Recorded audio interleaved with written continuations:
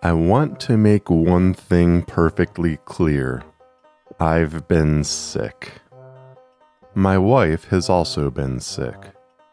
The week before Thanksgiving in the US, I came down with something that's still lingering this week. My wife caught it a few days after me, although she seems to have been hit harder in the middle of it all and is rebounding quicker at the end. So why am I telling you this? Because, despite any lapses in the Not About Lumberjacks schedule, I've never missed a November anniversary episode.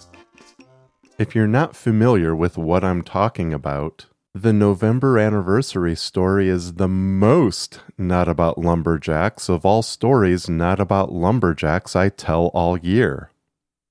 This year's tale is a bit different than anything I've ever done for the show, but currently, we can't get through a recording session without coughing.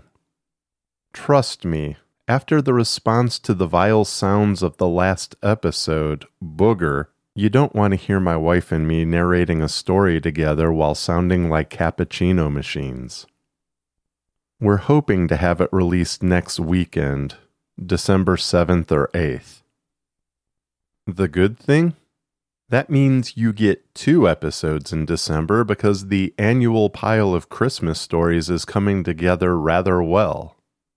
And while being sick for a couple weeks has affected the recording schedule, I have plans for stories through January, and maybe even February if people want a story longer than most I share here.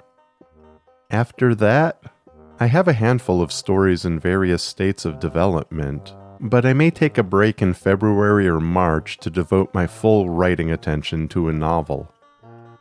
Even though rolling into the last month of 2019 sick was not in the plans, I have a feeling 2020 will be a very good year for my stories. As always, thank you for listening.